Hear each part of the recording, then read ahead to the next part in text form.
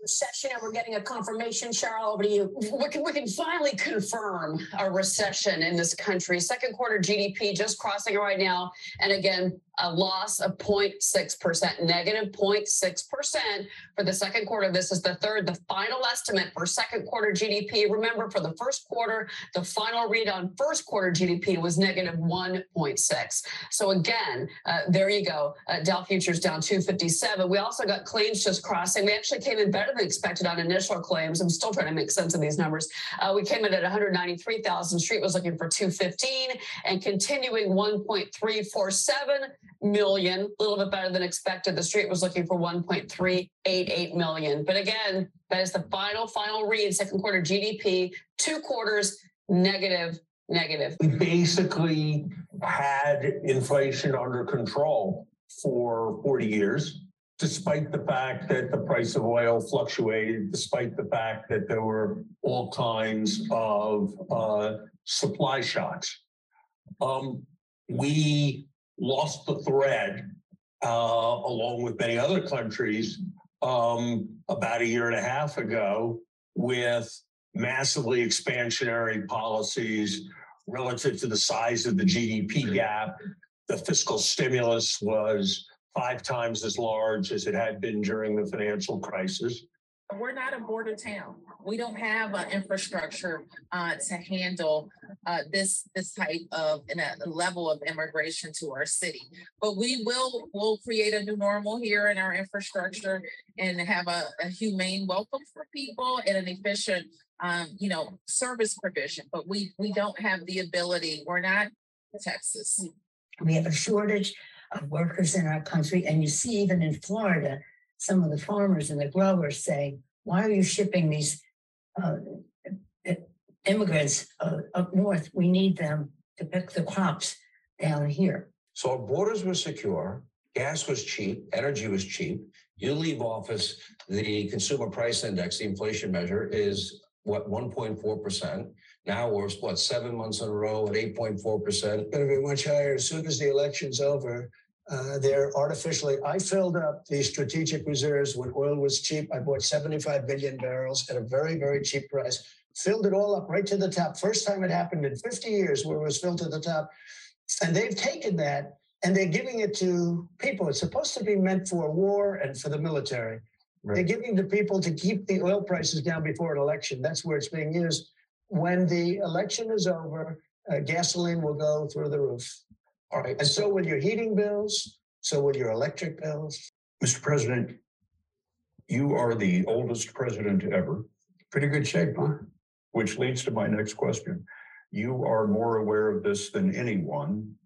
Some people ask whether you are fit for the job.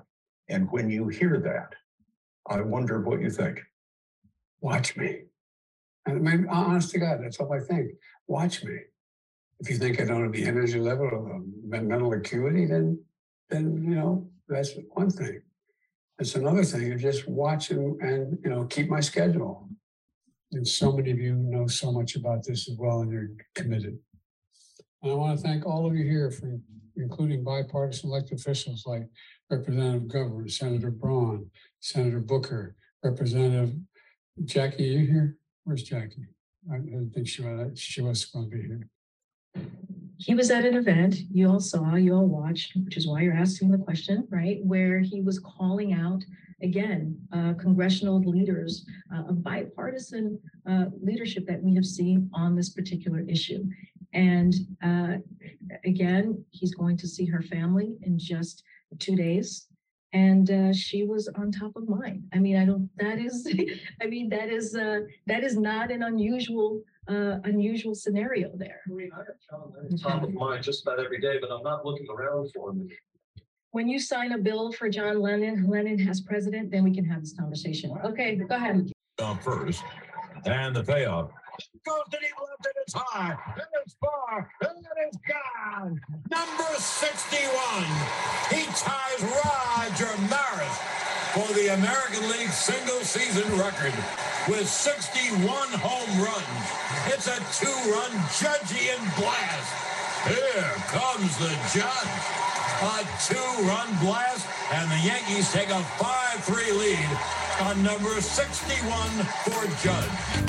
And welcome back, ladies and gentlemen, to the Unregulated Podcast. Here we are, episode number 102 on a Saturday, October 1st. I am your co-host, Tom Pyle. And I'm the representative of Jackie Walorski's estate, Mike McKenna. Not a laughing matter per se. It's not a laughing matter at all. But yeah. So I'll go through the clips. Clearly, Larry Summers has a few issues with this administration. We might hear from him later in the episode as well. The DC mayor apparently is not Texas. And Nancy says we need those. Speaker Pelosi says we need them down south to pick the crops. You know, I thought she was gonna actually say Mexicans is what I thought she was gonna say. One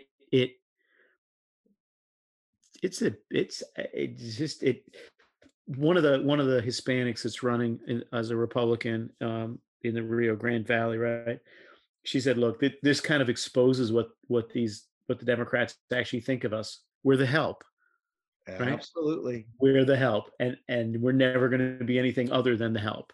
And I thought that is a perfect summation of that, because I was trying to think what really bothers me about that. And that's what really bothers me, is that she was going to say Mexicans and she's like, get down here and pick the crops. And I was just like, yikes. Yes, of course. But Republicans are the racists and the fascists and everything else that, the Democrats throw at them. So, of course, President Trump riffing on gas prices, and, he probably embellished a little about filling the SPR to the tippy top, but the sentiment was pretty clear. And it is obvious to many of us who study this fairly in depth for somewhat of a living, although I'm not sure what we call this, Mike. They are literally blowing the lid on the SPR to keep the prices down. And he's dead right. I mean, when they stop, they turn off the spigot, then, prices are going to shoot up a little bit. It's not the end all determining factor, but it is a little bit ridiculous. The Dems came out the other day and said, oh, we want to use we want to call it an economic petroleum reserve and use prices to buy and sell to make money for the government to put it towards renewables. Well, I've been, as a free market guy, I've sort of resisted this whole sell or privatize the petroleum reserve. But if the Dems are going to go down this road, then yeah, I'm all for getting it out of the government's hands, because that is not what it was ever intended to be for. And it's utterly ridiculous as a concept. So let me just disagree with one part about that. Sure. Yeah. I think that's exactly what this thing was set up to be. There's I'm sure that some people who voted for it way back in 1931 or whenever they created it, just kidding, right? It was 1977, right? I'm sure that some of the people who voted for it thought, hey, this is going to be a valuable thing to have in the case of another Arab oil embargo. But most people thought this is going to be an incredibly useful political thing. Yeah. It to assume otherwise is to assume that you have got a bunch of politicians who think primarily of the nation's well-being first and their own well-being second. And I'm sorry, I'm just sad. You know what? Sadly, after 30 years in this town, I'm having trouble pushing back on that.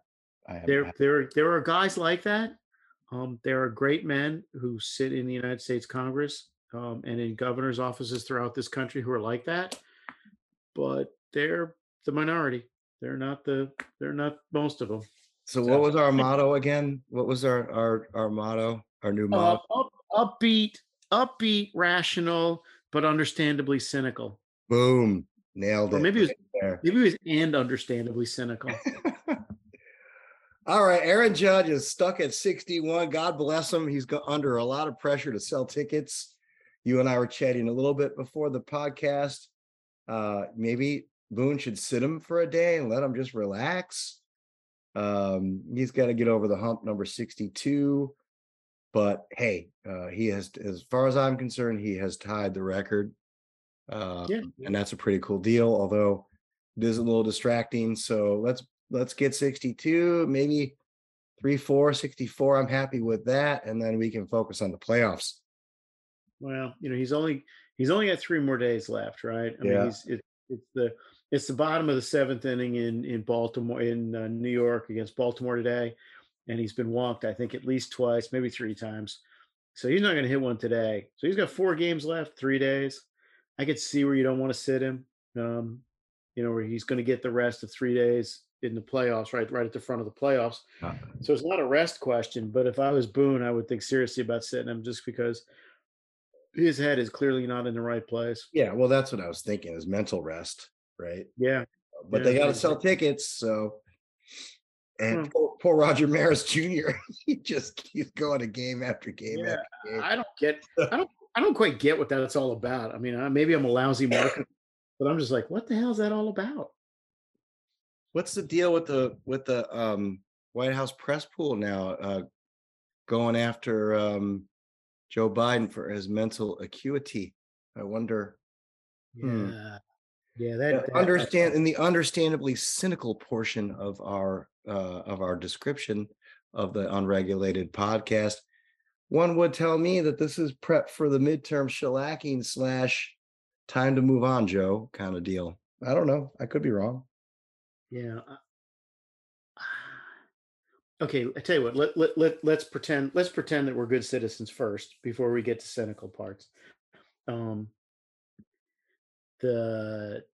was actually on the Hill the day after the Jackie Walorski thing happened, and every member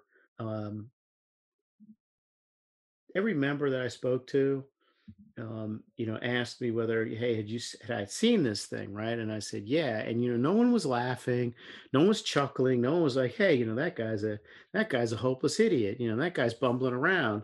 There was, for the first time, some genuine alarm that we have a captain who doesn't have any conception of what ship he's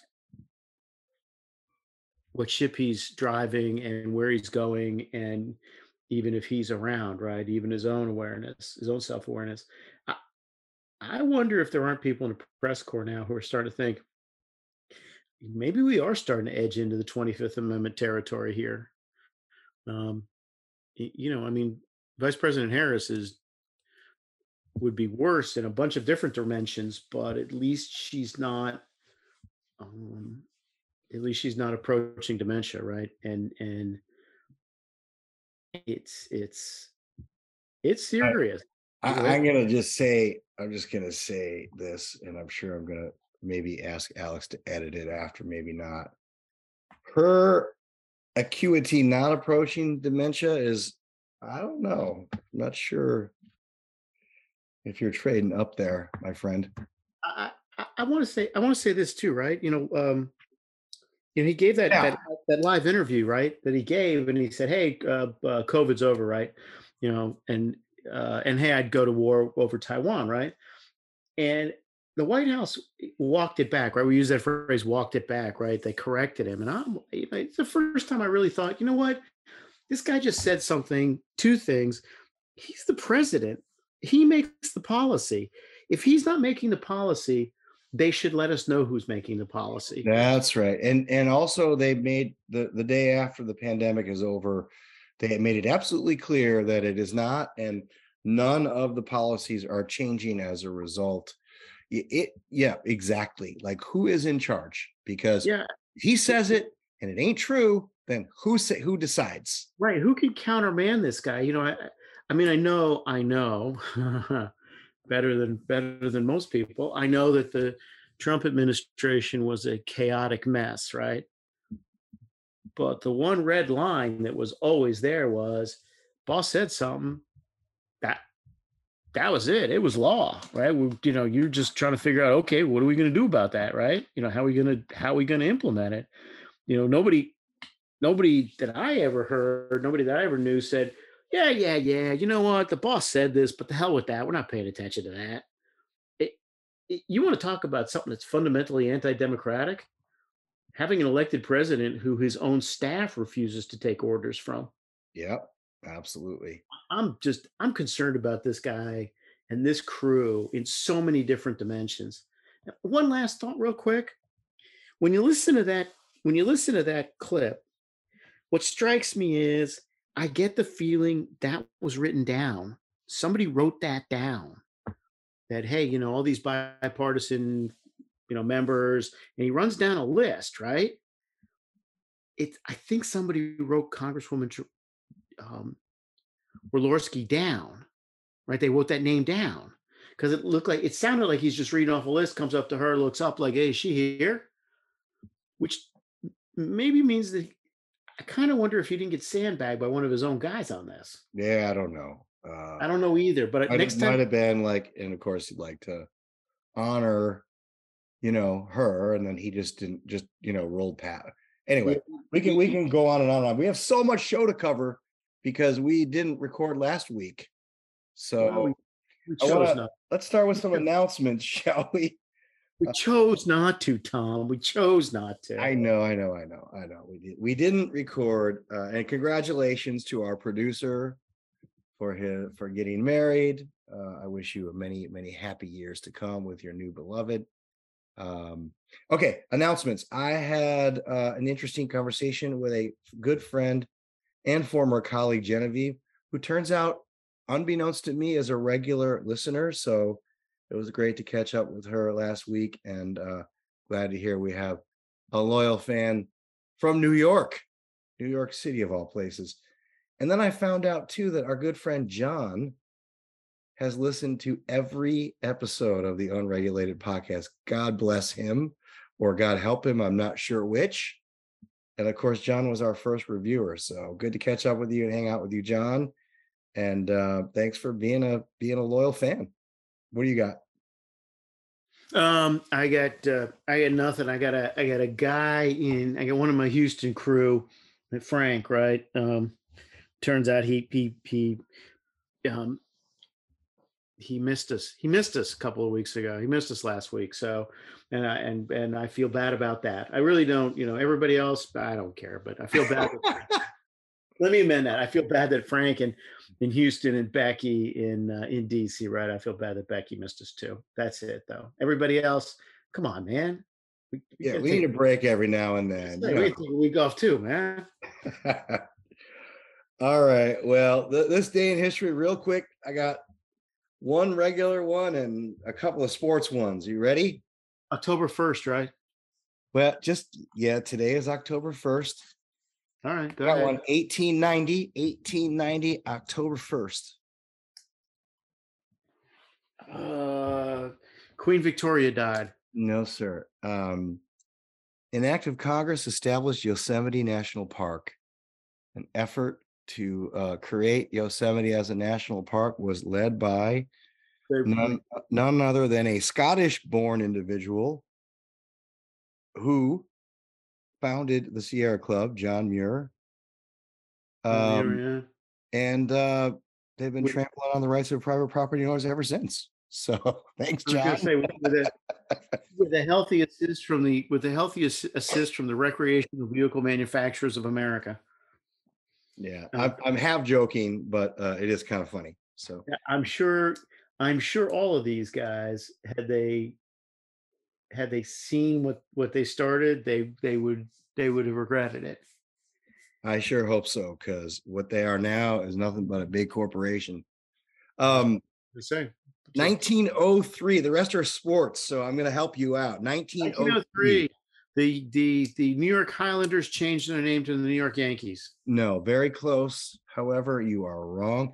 In 1903, the Pittsburgh Pirates beat the Boston Americans 7-3 in the first professional World Series game. I should have guessed that. Shoot. Okay. Pirates on the bump for the Pirates. I'm sorry. In the Pirates lineup was shortstop Honus Wagner. And on the bump for the Boston Americans was none other than Cy Young. Both of Sure. those players was the one and only time that they faced off against each other.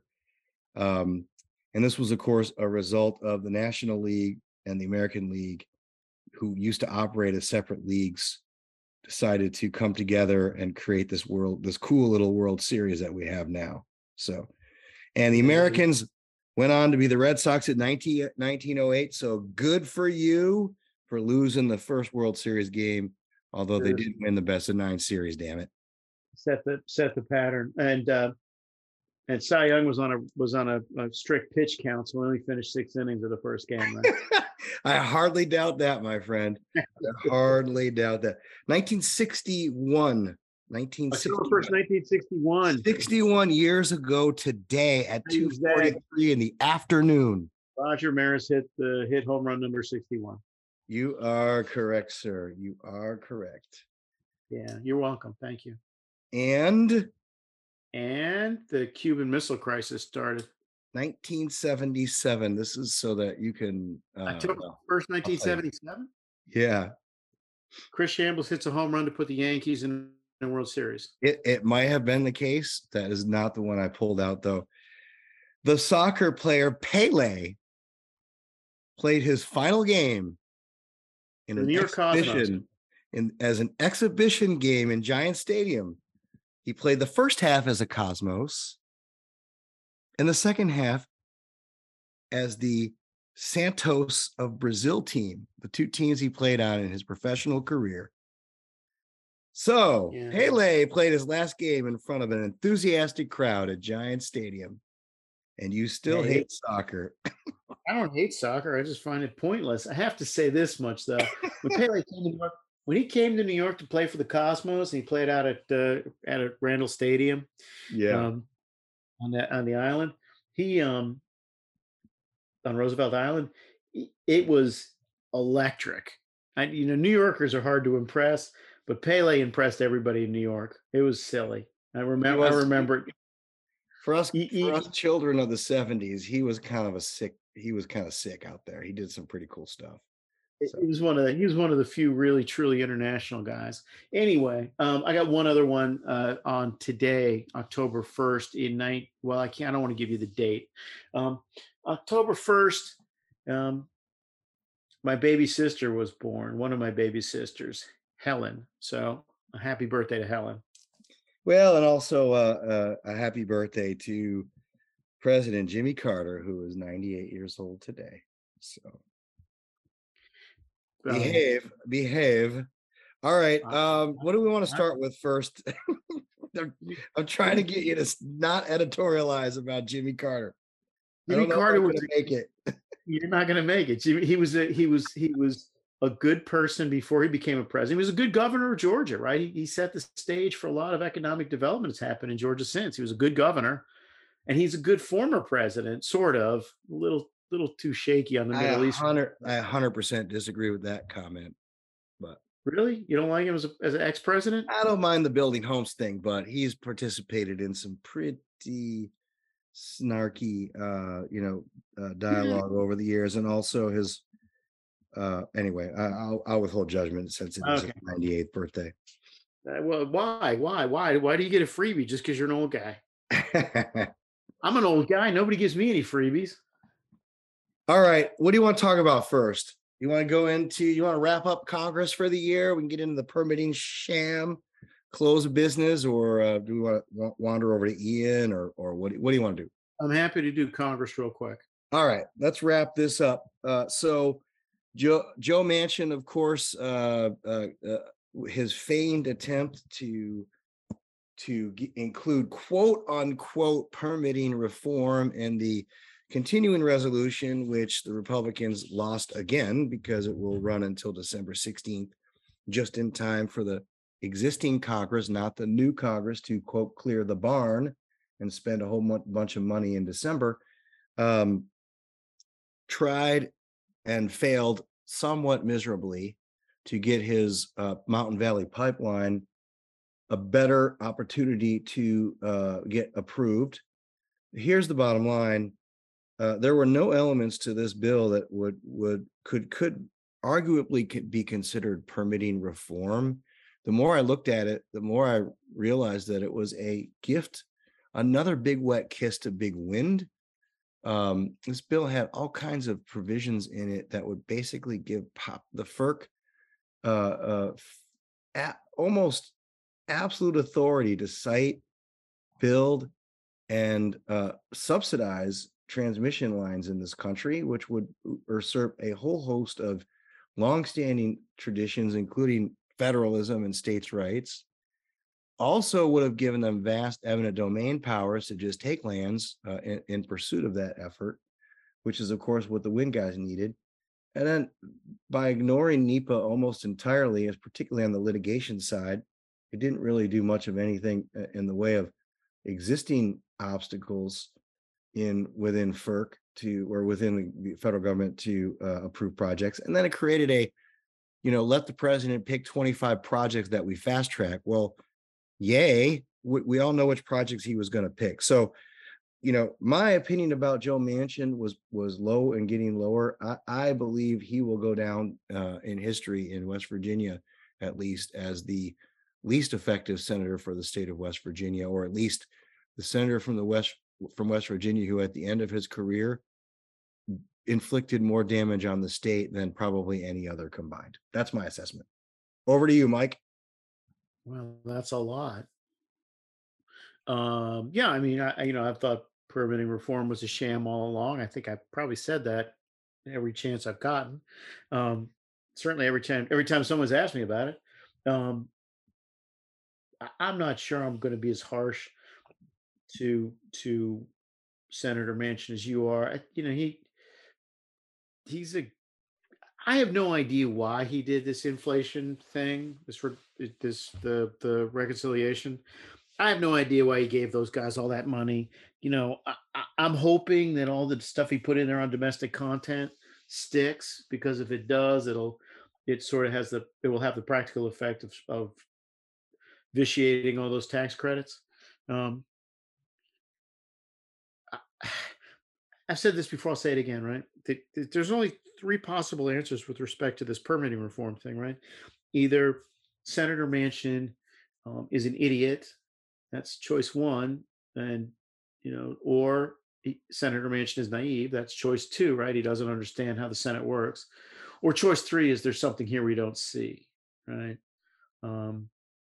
He for whatever reason needed to pretend to do permitting reform. Like I said, I don't understand why, but at some point we're going to find out. That's the great thing about America, right? Everything comes out eventually.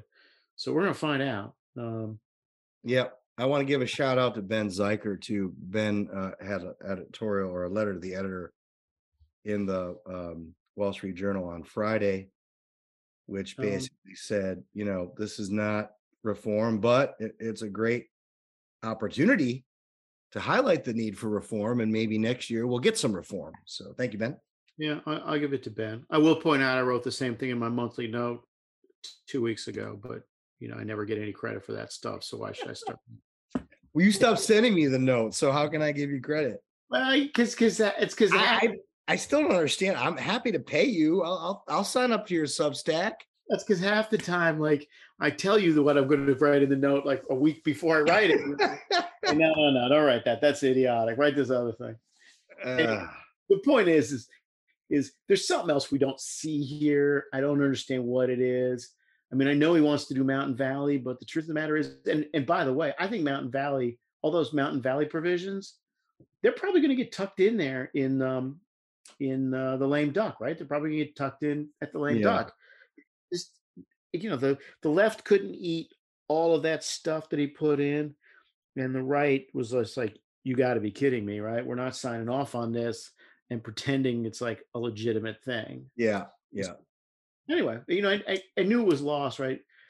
All right. So before we get into the CR and the wrap up of Congress, breaking news, Aaron Judge just struck out in the bottom of the eighth, and the crowd is flowing out of Yankee Stadium. So it's a lot like what's gone on for the last 2 weeks, right? It was 2 strikeouts, 2 walks, and he got hit by a pitch. It's whatever. All right, close it out for the year. Close out this Congress. Close it out for your the best year. and finals. they'll be back in December after the election. CR passed, of course, and the setup, of course, is December 18th or whatever the hell date it is.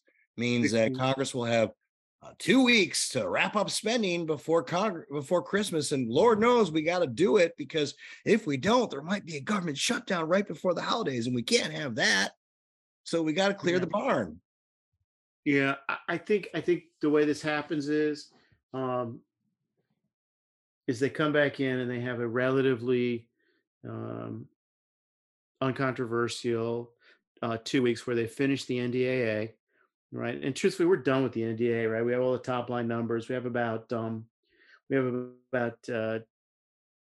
dozen amendments that are going to be tricky, but like the numbers all work, and that's always the hard part.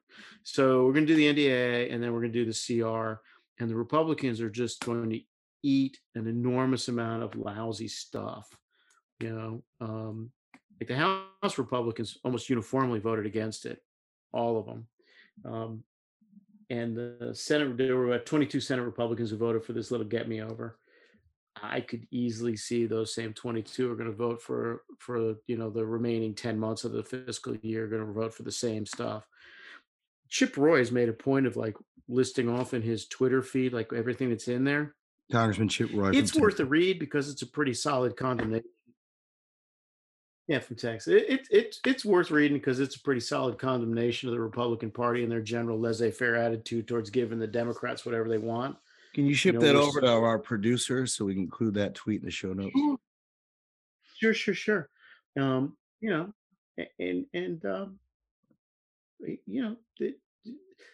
There is no fight. I don't know how to say this any nicer, but the little get me over CR, right? The 2 month CR, 2.5 month CR, and the one that's coming our way, right? There's no better demonstration of the complete and utter lack of fight among the non-Trump wing of the Republican Party. I'm going to call them legacy Republicans. They just don't want to fight about anything. They're completely docile. I don't know what it is they would not vote for. If obviously, the Democrats just going to keep moving out to the left and say, okay, what are these guys going to actually fuss about? And the answer is probably they're going to fuss about nothing. And it's clear delineation between the House and the Senate, right? The House guys are like, hey, we're hard nosed, everybody go to hell. You got almost half of the Senate caucus that is sort of go along, get along, and they all think that like, hey, this is just going to be the way it is from now on. Where the Trump crew is just going to like yap, and then line up and vote for us. I'm like, I don't think that's how it's going to work, guys. There's going to be a lot of members in 24 who are going to be amazed to find out they have primary opponents. Meanwhile, Mitch McConnell is sharing cocktails with the chamber and talking about how great they are. So, you know what? I asked this the other day to a member. I was like, because he was busy telling me about, the chamber's better than they were and blah, blah, blah. I'm like, let me just stop you right there. How those 23 Democrats they bought in the last cycle, how have those guys voted? I can tell you right now, they've all voted wrong on everything. They've all voted with their party. The chamber hasn't been able to peel them off on any damn thing. So, you go to the chamber and say, hey, you guys are doing a good job. Let's not forget, they helped the Democrats get the majority in the House, the same majority that's doing all this damage. Yeah. And of course, they're going to pivot their rhetoric and everything else because they know what the writing on the wall is. Okay, so Congress is over. This is the greatest time for America because they're not there, so they can't do any damage. Seriously. Last week, let's get into a little bit of energy stuff, shall we? Last week, they made a spectacle of themselves, hauling in all the bankers for a congressional hearing, and Progressive Squadron Congresswoman Rashida Tlaib had an interesting exchange with Jamie Dimon. Here it is. You have all committed, as you all know, to transition the emissions from lending and investment activity to align with pathways to net zero in 2050. Do you know what the International Energy Agency has said is required to meet our global 2050 net zero targets of limiting global temperature rise to 2.7 degrees Fahrenheit or 1.5 degrees Celsius. So no new fossil fuel production starting today. That's like zero. Well, I would like to ask all of you and go down the list, because again, you all have agreed to doing this. Please answer with a simple yes or no. Does your bank have a policy against funding new oil and gas products? Mr. Diamond. Absolutely not. And that would be the road to hell for America. Yeah, that's fine. That's fine, sir. You know what? Everybody that got relief from student loans has a bank account with your bank should probably take out their account and close their account. The fact that you're not even there to help relieve many of the folks that are in debt, extreme debt because of student loan debt, and you're out there criticizing it. Ms. Frazier. Well. So a congresswoman called for a run on the banks, but that isn't really the overall point of this. Okay. The great thing is that Jamie Dimon. Can I run on this for 30 seconds? You may. I got one more from him, and then I want to talk about rhetoric versus reality. So 2 weeks. So at the end of last week, right before this thing happened, right, there was a senior official from J.P. Morgan who was on record in the Financial Times about how, hey, we're revisiting this our participation in the Glasgow Financial Alliance for Net Zero, because we're super concerned that we're getting extended out over our skis and we're going to get litigated, right? And the only person who could have said that would have been Jamie Dimon, right? The only person who sets policy for JP Morgan is Jamie Dimon. And the interesting thing is nobody from JP Morgan corrected that record at all, right? They just unlike the guy at HSBC who they took down his ass hard. Right. Yeah. Which by the way, that guy from HSBC, that guy was a prophet, right? He was about 6 months ahead of everybody, because everybody in the financial world is now like, we probably need to revisit this ESG stuff because we're going to get sued at some point about it, right? So anyway, so like 3 days later, Jamie Dimon in front of the United States Congress says what he just said, absolutely not. And of course, the Minnesota's resident Marxist is like, this is all right, perhaps all of your, everyone who has student loans has like, however many dollars in their, let's do a run on JP Morgan's bank. Let's advocate for that. I thought that was hilarious. These people are children. I mean, they're dangerous, but they're children. Anyway, point I'm making is that, and I know what you're going to say contrary wise, but I just want to get this out. The bankers are starting to come around, right? They're starting to get nervous about the delta between reality and promise. Yeah. And that's, if you can kid around if you're in politics, you can kid around if you're in academia, but in banking and engineering, there is limited room to kid around. And I think the bankers are starting to figure out we have got to reel something back in here because we are way out over our damn skis on these promises. All right, anyway. I'm going to give him another shout out to Diamond for a response to another question, and then I am going to chip away a little bit here. Hold on. What do you think our nation's near-term energy strategy should be in terms of traditional energy sources like oil and gas? We aren't getting this one right. The world needs 100 million barrels effectively in oil and gas every day, and we need it for 10 years. To do that, we need proper investing in the oil and gas complex. Investing in the oil and gas complex is good for reducing CO2. Because we've all seen that because of high price oil and gas, particularly for the rest of the world, you've seen everyone going back to coal. Not just poor nations like India and China, Indonesia and Vietnam, but wealthy nations like Germany, France, and the Netherlands. CO2 is getting worse. We need to have proper rules and regulations and government policy to have an effective transition to reduce CO2, keeping energy secure. We've all learned that energy supply globally is not secure, is still precarious. The United States is self-sufficient. We use and produce 10 million barrels of oil a day. Many countries don't. And their sense of energy insecurity is enormous, and it is quite dangerous for them. And you see that in Germany and the war of Russia and Ukraine. Now, he's a little bit out ahead of his peers on that. And hopefully he's paving some ground for folks to follow along. But I watched some of this here, and the rest of them are still doing the whole we need an effective, smooth, blah, blah, blah. They did, they went down this road, right? I'm not going to give them like an attaboy, right? They started this, this mess. Larry Fink is still out there running around, running his mouth off.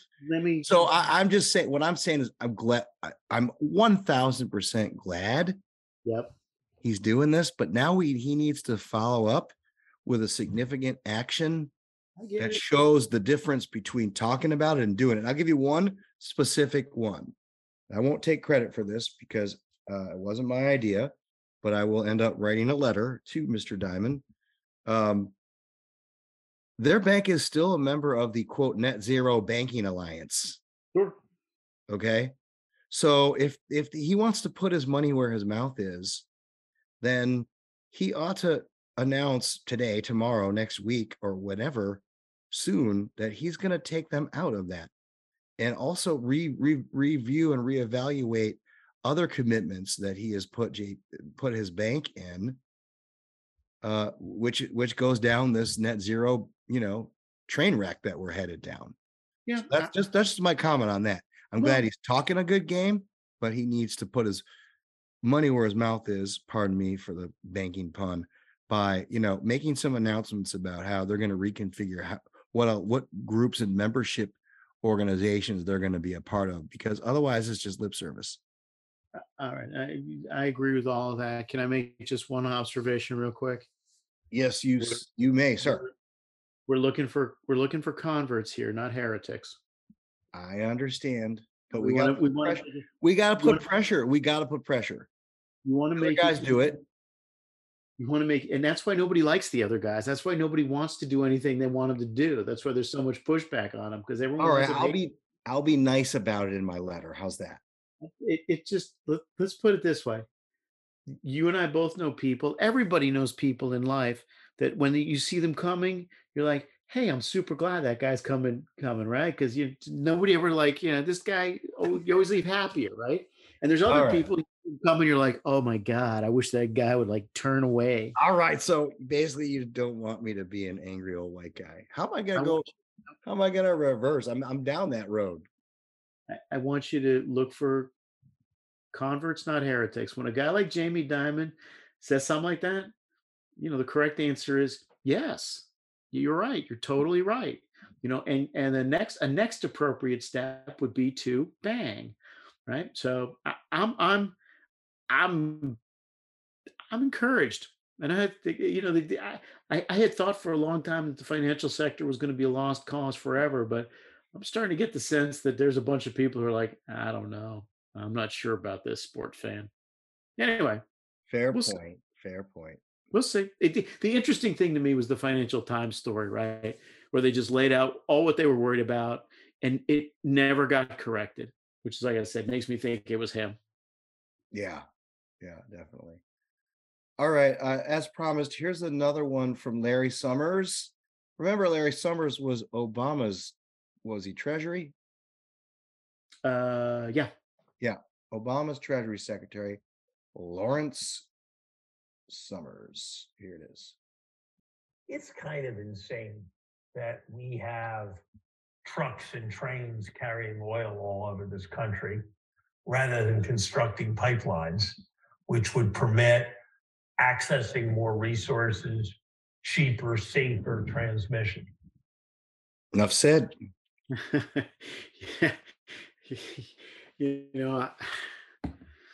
I guys like Larry, they're national treasures. I know that sounds ridiculous, but guys who are just old enough and rich enough and credentialed enough that they just don't care what people think and just lay it out there. Yeah.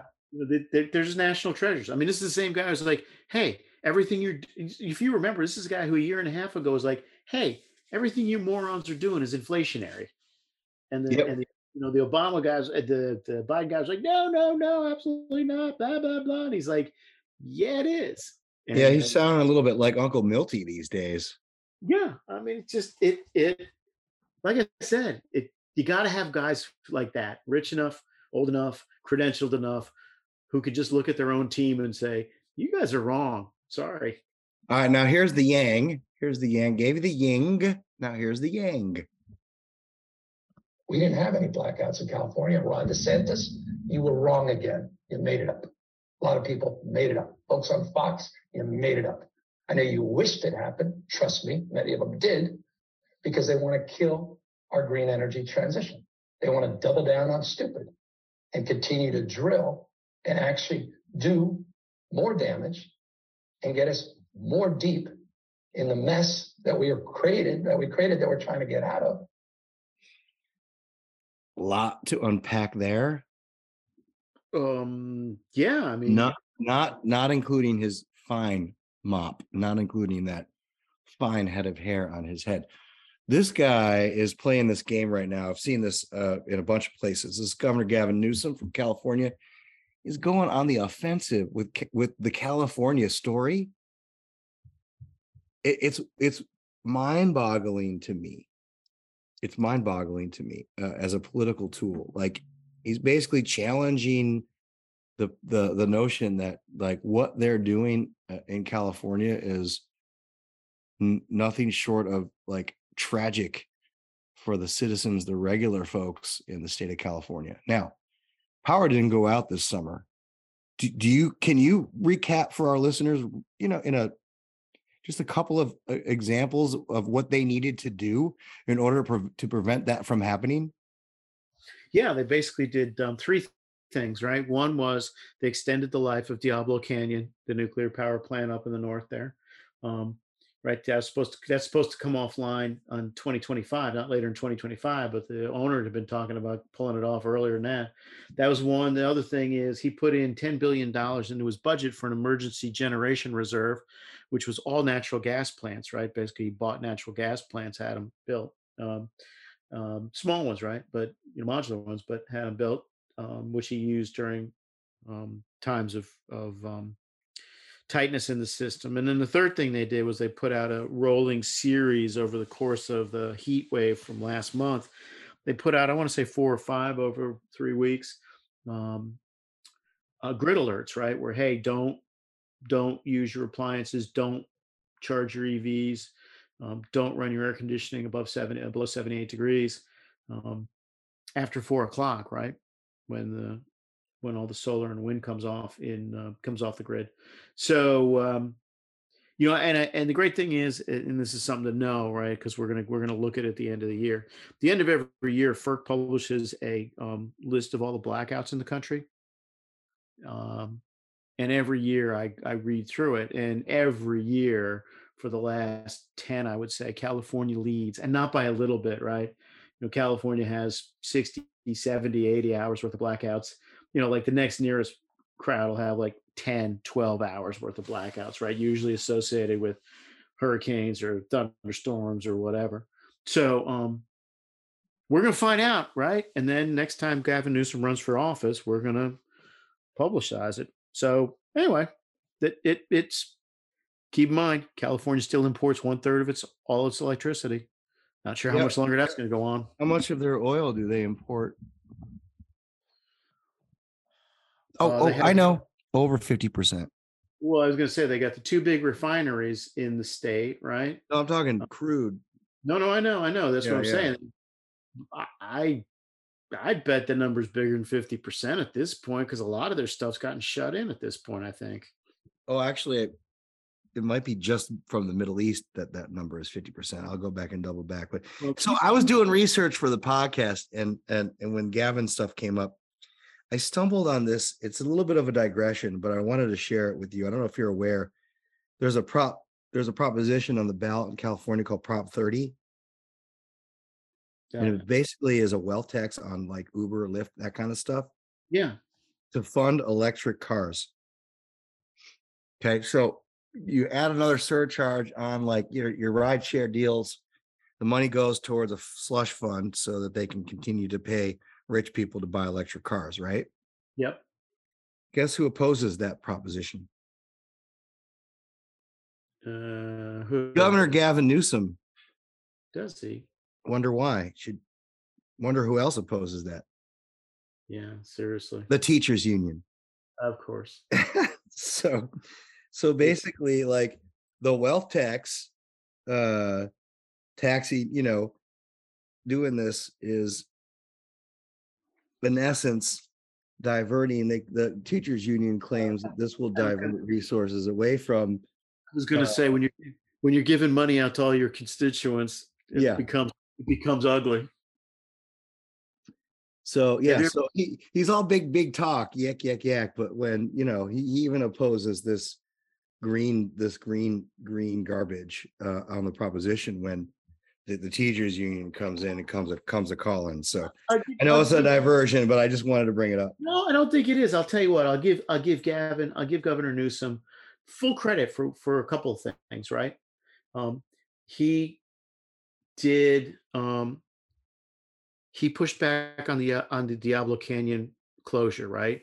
When a bunch of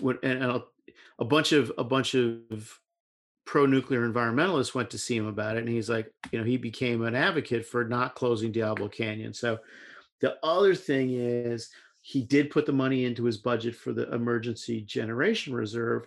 Now it's all natural gas. So he's a bit of a liar about we're all going to go green, because we're not. But I will say this, right? He understands that he can't run for president if he has widespread blackouts in California. Right. He knows he needs to keep the lights on, which if you think about it, democracy is a great thing, because it even guys like him have to pay attention to the voters every once in a while. Yeah, well, it's still, I hope he does run and becomes the front runner, because I think it would be a lot of fun to really create. I said I thought the Romney-Obama campaign was going to be a deal where it was going to showcase and highlight failed states, versus states that are succeeding.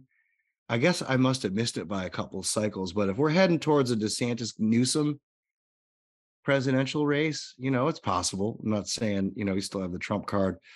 It would be an interesting showcase, right? Like, okay, let's have it out.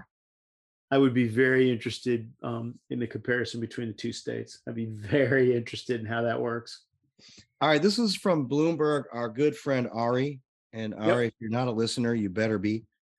Biden officials float fuel export limit in meeting with refiners. Yep, Friday, right? Secretary Jenny raises concerns about how low fuel stockpiles in U.S. minimum inventory requirement raised as policy option. Yep. Senior Biden officials pressed executives from the U.S. gasoline producers to, quote, curtail overseas sales during a tense meeting Friday afternoon, suggesting that without voluntary action, the government could force the industry to stockpile more fuel in U.S. tanks. Yeah.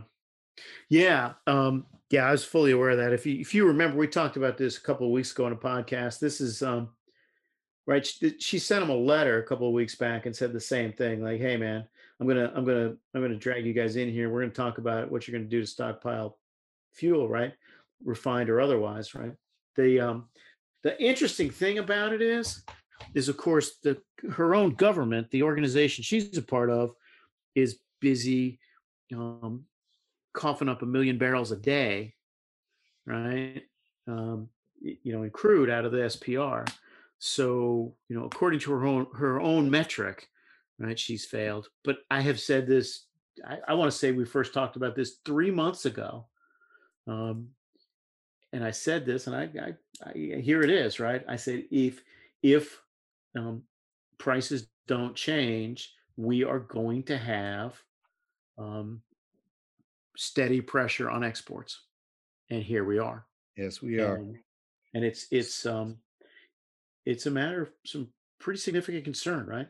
I mean, and these guys are not talking about now. The thing that worries me about Secretary Granholm is she's not talking about legislation, right? I mean, she's talking about mau-mauing people using the regulatory scheme. Yeah, exactly. So our friends at AFPM. These are. Go ahead. I was going to just one more point, right? Yeah, sure.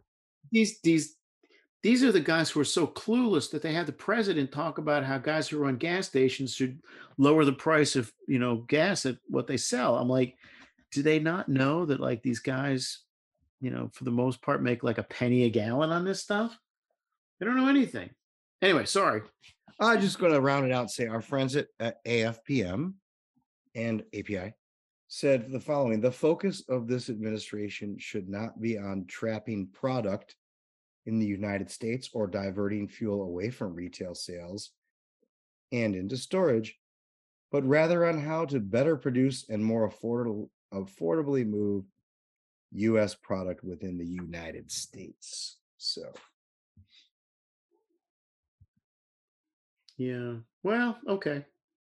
All right. I myself would say our emphasis, this government's emphasis should be on how important affordable energy is for everybody, and figure out ways to make it affordable, not make it rarer, not make it more rare, not minimize it. That's what this thing is. It's a way to reduce. It's going to wind up reducing the amount of fuel there is out there. I also think that they should have said, you should stop intervening in my market, right? Yeah, seriously. That's a You whole want different something, can of you want worms. something to work better? Get out of the way. Yeah. All right. So I just thought this was a little bit funny. I'm going to bring it up. This was since we missed 2 weeks ago. This was from September 19th in Fayetteville. Let's see, KNWA in Fayetteville, Arkansas. A food company executive was arrested on a pair of charges after reportedly biting a man's nose in a parking garage in Fayetteville on Saturday night. Doug Ramsey, 53, of Fayetteville, was arrested on September 17th on charges of terroristic threatening and third-degree battery. According to a preliminary report, the incident happened at the parking garage near Razorback Stadium following Arkansas's victory over Missouri State. Yeah. You ready for the punchline? Ramsey was named the COO of Beyond Meat in December 2021. It's like there's just some, KNWA reached out to Beyond Meat for comment on Ramsey's arrest and have not received a response. there's just some stuff you can't make up, right? So the guy from Beyond Meat bit my nose. What? Yeah, so I think he might be a little bit lacking of meat in his diet. I don't know, could be wrong, but all right, you want to get into this Putin thing or what? I just we have in mind. I can't get my hands around it yet. So Putin is has annexed whole sections of Ukraine, right? 4 territories. Yeah. 2 of which he controls, I guess now. 2 of which are tenuous. Sure. He gave a pretty interesting speech where he basically demonized the West for a whole host of reasons. And I'm going to be honest with you, I don't disagree with a few of them. I actually think he's got a couple of good points. Makes a couple of good points in particular on energy. Can I read you? Can I roughly paraphrase what he said about energy? Yeah, heck yeah. You cannot feed your people with printed dollars and social media. You need food and energy. But Western elites have no desire to find a solution to the food and energy crisis they created. Yeah, well, he's not wrong about that. So anyway, does that make me a bad person for agreeing with Vladimir Putin on a matter? I don't know how you can live on the European landmass and not have that thought in your head, like, what the hell is wrong with you people? Literally everyone else in the world, everybody, North Americans, South Americans, Africans, Asians, everybody else on the planet understands the importance of plentiful, affordable, reliable energy and its relationship to food prices. Only the people who run Europe and their junior varsity friends here in the United States are confused about that. And if you're Putin and you're living right next door to these people and you're essentially exploiting their stupidity, you must shake your head every morning, every night when you go to sleep. Like, I can't believe these idiots are letting me do this to them. Do you want to chat about Nord Stream 2 at all, or should we? I'm Now that happy. I What do you brought want? it up. What do you want? Nord Stream 1 and 2. Let's do the setup here. So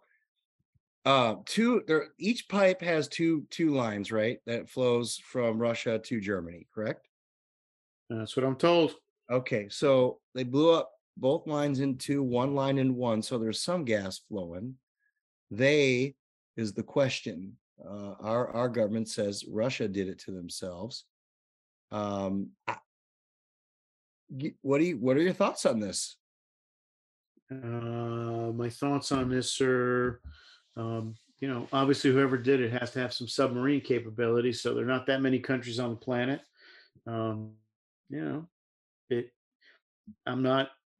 I'd be interested to find out who benefits from the gas not flowing, right? I don't think it's the Russians. It doesn't strike me like it's the Germans.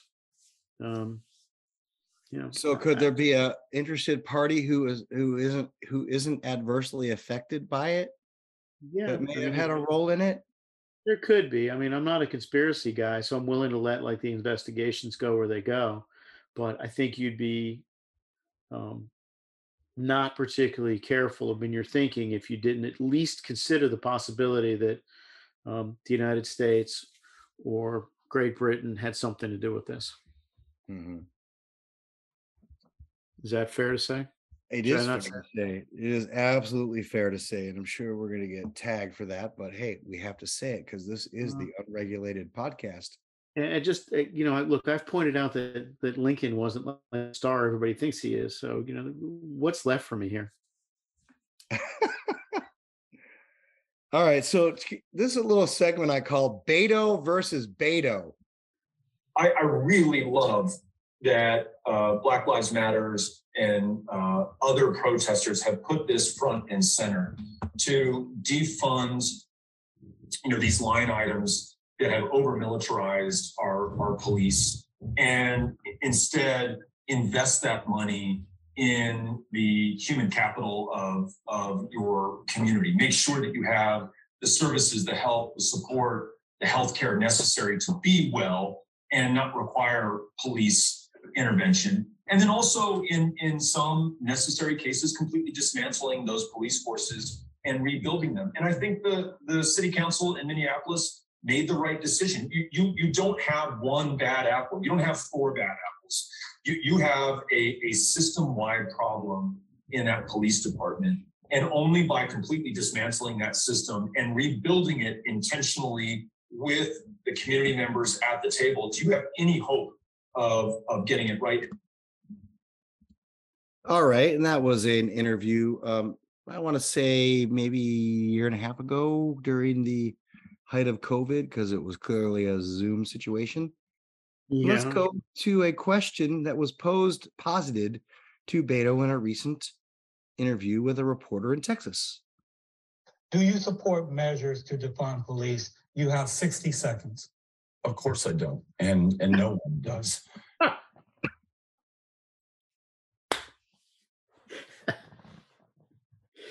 This guy's giving Irishmen like you a bad name. Hey. That's all I gotta say, my man. Robert Francis O'Rourke. What the hell? What has this country become? It's terrible when a guy like that, he's not even a good politician, he's not even a good liar. He's just like, of course. Well, here's like nobody can get away with this stuff anymore. There's just too much, like everything is recorded now. Everything. Like, I don't get how these people think they can say one thing and then say something else and assume it's not going to come back to them. It's like, you know what we got going for us, Miguel? We don't like, we are an open book, right? Like, well, it's like, yeah, I said it. Yep. I'm not going to take it back. It's ridiculous. Yeah, I'm not sure we really have that going for us, but I take your point. So anyway, we probably Robert. Robert, you can't beat Governor Abbott. You know why? Because you can't like you can't win in Texas. You're a hardcore lefty. Like move to Oregon. That race up there is really interesting. With the third party lady, like Democrat running in the middle of the two parties.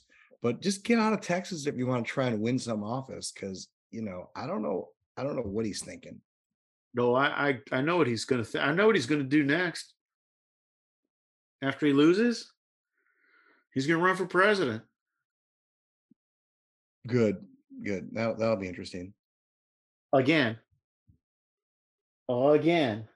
I mean, this guy, look, this guy thinks he's Bobby Kennedy, come back from the dead. So, that's what's going to happen. He's going to run for president. It's a failing with Irish politicians of all kinds, all stripes and varieties. They all think they're the Kennedys. We talked earlier about COVID, and I know you hate me talking about COVID, but I want to talk about COVID just for a second. Please give me a second. It's unraveling. It's unraveling everywhere. Biden said the pandemic is over. White House immediately, walked that back. Nancy Pelosi extended proxy voting again so that her members could vote for the CR and still fundraise. New York mayor lifted reinstate. Basically, if you got fired because you didn't have your vaccine, you can come back. And he was asked a very pointed question about the private sector, and here was his answer. How can you justify this in here that you're removing this mandate for private sector employees, but not for other sector employees? Many of them have been fired from their jobs because of this mandate. I don't think anything dealing with COVID makes sense, and there's no logical pathway of one can do. You make the decisions based on how to keep our city safe. Well, he just basically said anything dealing with COVID makes sense. He's not wrong. He's not wrong. He's not wrong. He is absolutely not wrong. I'm pretty convinced he's an idiot, but I don't think he's wrong here. Yeah. So it's like, hey, we just do what we need to do. We might. Hey Tom. We got playoffs coming up. Toronto. Blah blah blah. Like I mean, okay. So let me throw one more in, and then I'll shut up about COVID. You don't even have to comment at all. Just want to get it off my chest. Go ahead. Prime Minister? What's the dude up in Canada's called? Prime Minister? I think he's called the Prime Minister by the English speakers and the Premier by the French speakers. Okay, so Prime Minister / Premier Trudeau lifted all of the remaining COVID-19 restrictions, including requirements for wearing masks on aircraft, testing, and quarantine. Okay. You want to hear what Air Canada said in response to that? Yeah. Air Canada welcomes the removal of these restrictions, acknowledging that air travel is safe and that the measures were not justified by science. Boom! A little bit of a slap back there. That was kind of nice. I was gonna say thanks for coming around to where we all were a year ago, loser. Yeah. Now you said a while back on the Unregulated podcast that it's going to be interesting because we're going to get data, we're going to get like feedback, we're going to see what we did right and what we did wrong, et cetera, on all of this. I have a sinus infection. I've tested negative for COVID for the past week. It is significantly worse than the last episode of COVID I got. Significantly worse, as you know firsthand. So I mean, all of the suppression, all of the stuff that these governments did, it's all going to come out, and the media is going to hide and cover it up. And we're not going to talk about it here because I know you hate the subject. But guys like Phil Kerpen and others, go, because people need to understand that their governments did not do them a favor in this process. That's all I have to say. Yeah, the great thing about it is everything will come out in the wash. The educational stuff's already starting to come out. The only thing that I'm interested in is where we're going to be when we see all deaths in 4 or 5 years, right? Now 2 or 3 years, when we see what all deaths over a 5-year span look like, my guess is it's going to be indistinguishable. In other words, all COVID did was move older people's deaths forward by a couple of years. I don't mean to minimize that, but that's, we endured a lot of societal wreckage for that. Yes, sir. All right. I've got one left. I got a closing clip. And so I turn it over to you, sir, if you have anything on your mind. I know there's so much more on my list, but you can only do so much.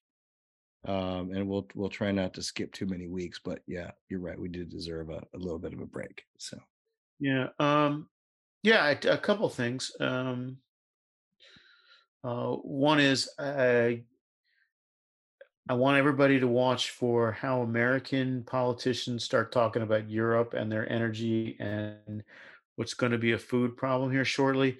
In case you've not been paying attention, at least half, by now more than half, of smelters, mills, fertilizer producers, fertilizer factories, chemical factories in Europe have now closed because of high energy prices or because they can't get natural gas at any price. And that, that's going to destroy the economy of Europe. And more importantly, it's going to start rippling through the economy of the United States, because as we all know, Germany is an important part of the supply chain of chemicals on this planet.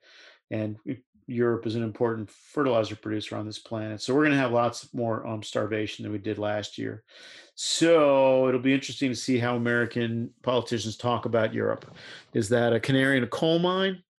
Or is that like, hey, that's the Europeans, that's not us? We'll see how it goes in the next 12 months. But my suspicion is it's going to be hard for everybody to just pretend that that this transition, put that in quotes, that this transition is not responsible for this. So that's one. That's the important one. The other thing is that is that I had a sit down with Congressman Stauber Thursday, I think, Thursday, and it went great. And I'm going to write a column off it. And I'm going to wreck my lead here. That guy's a star. He's right on energy. He's right on mining. He's right on union stuff. He's going to be a superior subcommittee chairman of the subcommittee on energy and minerals at the House Resources Committee. That's it for me. Well, I appreciate that. I'm looking forward to reading that. And I'm also looking forward to making some news when the Congress takes over the House of Representatives in terms of how they reorganize next year. But we'll hold that for a future episode of the Unregulated Podcast, ladies and gentlemen. Let's hold off now, Mike. No, I agree totally. Let's give it another week. All right, here's my closing clip. I can't help myself. I just can't help myself. Every time I stumble across a clip, it's got to go in. Here it is. So we invested an additional $12 billion into community banks because we know community banks are in the community and understand the needs and desires of that community, as well as the talent and capacity of community.